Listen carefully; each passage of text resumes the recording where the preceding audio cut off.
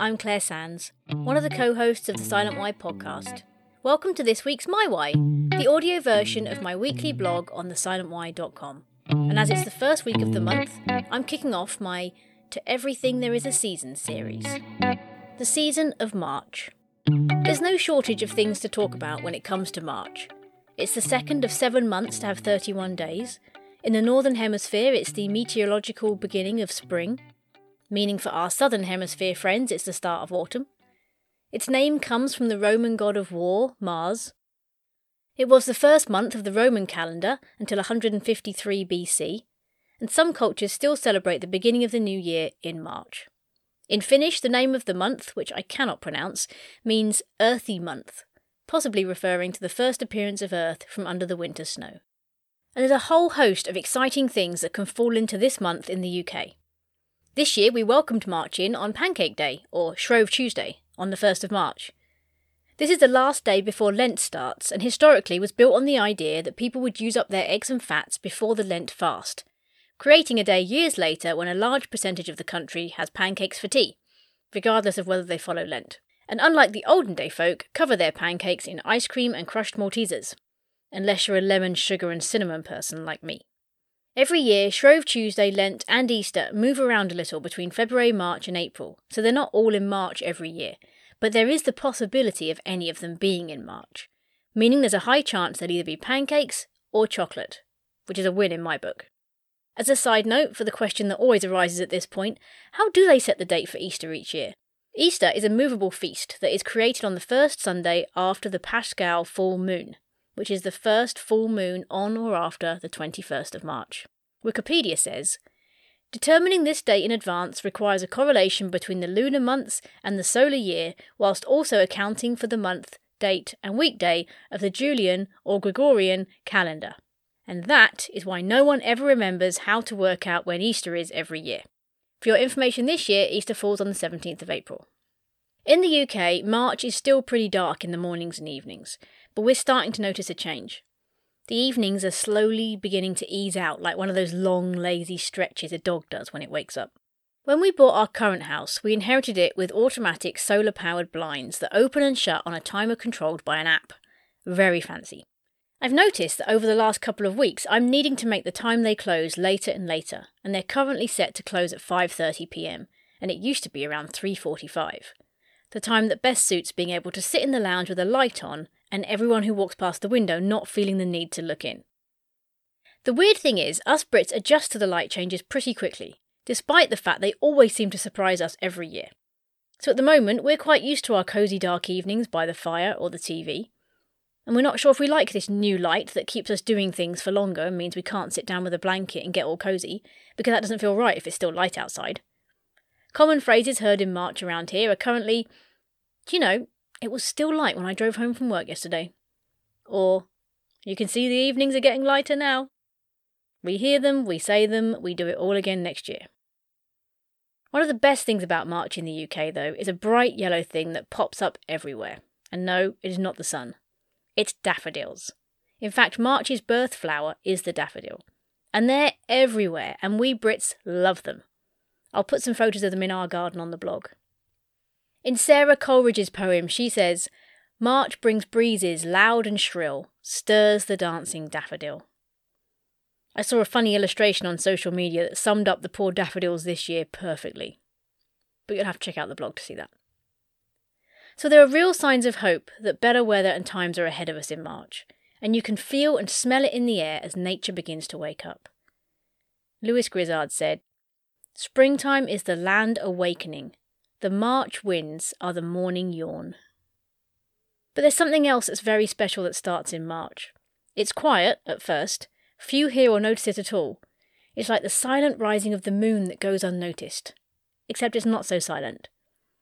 One morning, if you happen to wake up early enough, the dawn chorus has commenced.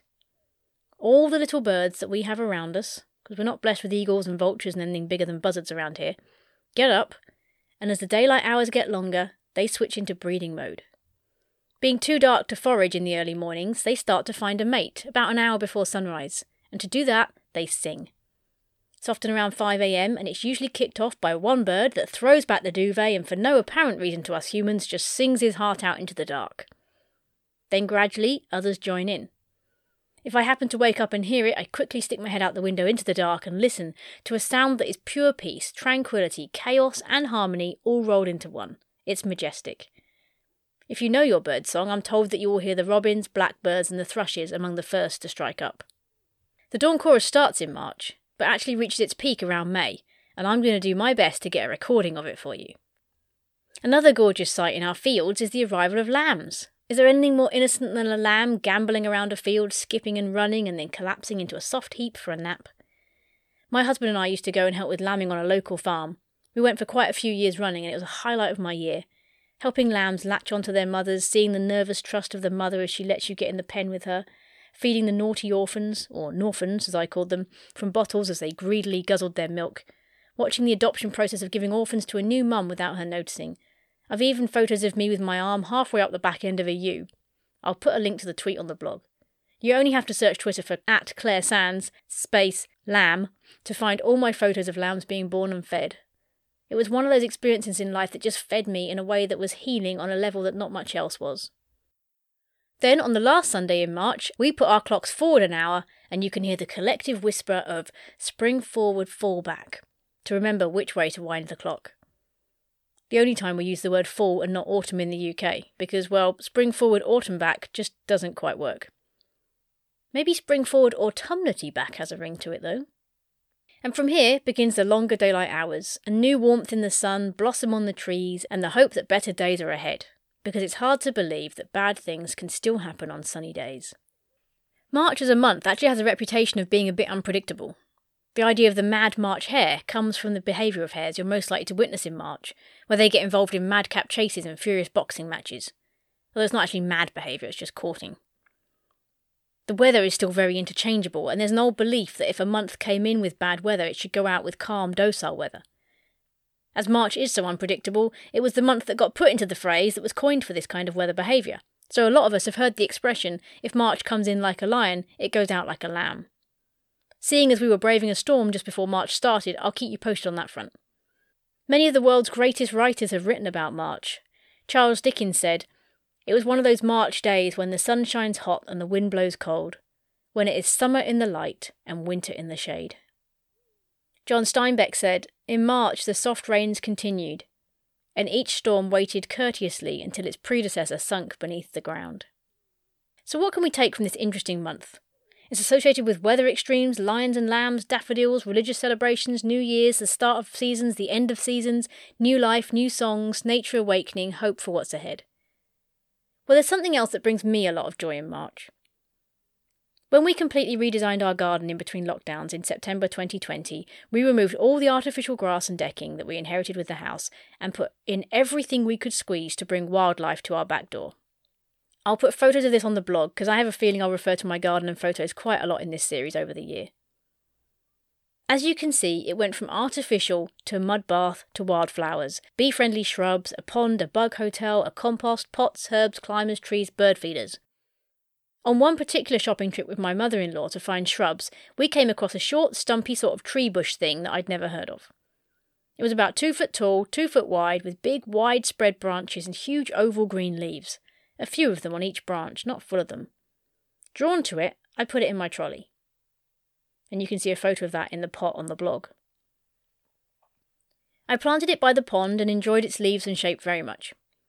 Then winter came and the leaves fell off, and I was wondering if these bare branches would really work in the middle of the garden, but the shape was still something I was enamoured by. Then these weird little bulbous bud things appeared at the end of each bare branch. I wasn't sure what they were, but they stayed there all winter. Every branch just ending in one of these buds. They looked like they'd open up into something, but I couldn't see what it would be, and I wondered if they'd arrived too early. After all, nothing else was in bud. Then, a couple of weeks ago, they started to open, just like they did last year.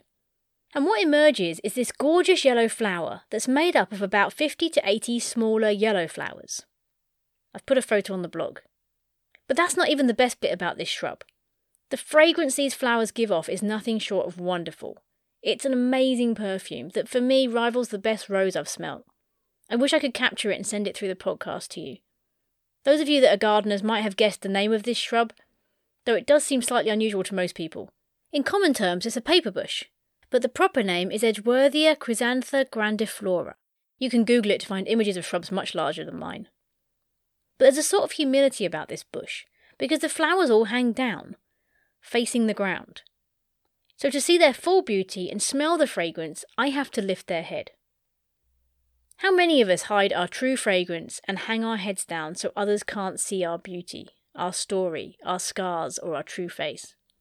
Do you believe you don't have a fragrance about your personality that others would benefit from and enjoy? One of the things I love most about interviewing people on The Silent Why about their losses is that it feels like when someone shares their innermost hurt and their toughest moments, they are lifting their head, even if just briefly, and the beauty and the message that radiates from that is like a sweet fragrance to others. A moment of, oh, I'm not alone, or it's not just me. There's a lot of power in that. I want to encourage you to lift your head and let people see who you truly are and what you are truly capable of, and not worry about the repercussions. Yes, the wind will still come. You will get rained on. Sometimes you'll get knocked and battered, but that happens whether you lift your head or not. And I was reminded this week, the flowers on the Edgeworthia actually seem to hang down for purpose. It's not really that they hang down so much as they are making way. Because now there is something else pushing through, something bigger, something that will last longer. See the photo. New leaf buds have started emerging through the same place the flowers grow, at the end of the branch. There is the tension of winter's buds flowering, the emittance of a fragrance of the start of spring, and the new leaves coming to adorn the plant for summer. Jean Hersey said, "In March, winter is holding back, and spring is pulling forward. Something holds and something pulls inside of us too." Living with grief and loss, we live in that tension of something holding back and something pulling forward, and it's a fine balance of allowing it to do that in the right way for the right amount of time. If we let the loss pull us completely back, we end up in the dark, losing sight of the hope to come. If we let the hope pull us forward, we risk not dealing with the grief and always trying to outrun it, growing weary and tired. It is tiring living in that tension sometimes. But when you allow the two to weave together, the hope holding you up and easing you forwards and the grief grounding you in where and who you are now, a new type of strength can emerge. At the end of these branches, I see a whole story of loss and life working together to create beauty in every season. Some think the Edgeworthia is a bit dull in the summer, with its large green leaves and no flowers. But those of us who know it well know it has a special time to bloom, when everything else is only just waking up. It's like the dawn chorus. Its bloom is greatest before the dawn of spring. And your story is sometimes at its most powerful just before the spring appears in your situation. So lift your head now. Don't wait for the summer.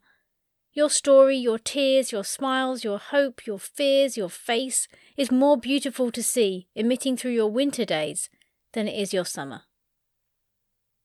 I'm going to finish with a few verses from William Wordsworth's poem To My Sister.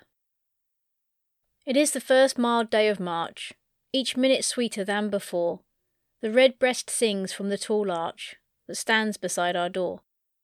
There is a blessing in the air which seems a sense of joy to yield to the bare trees and mountains bare, and grass in the green field. My sister, 'tis a wish of mine, now that our morning meal is done, make haste, your morning task resign, come forth and feel the sun. Edward will come with you, and pray, put on with speed your woodland dress, and bring no book, for this one day will give to idleness. Love now a universal birth, from heart to heart is stealing, from earth to man, from man to earth, it is the hour of feeling. One moment now may give us more than years of toiling reason. Our minds shall drink at every pore the spirit of the season. Some silent laws our heart will make, which they shall long obey. We for the year to come may take our temper from today. And from the blessed power that rolls about, below, above, will frame the measure of our souls, they shall be tuned to love. Then come, my sister, come, I pray, with speed put on your woodland dress, and bring no book, for this one day will give to idleness.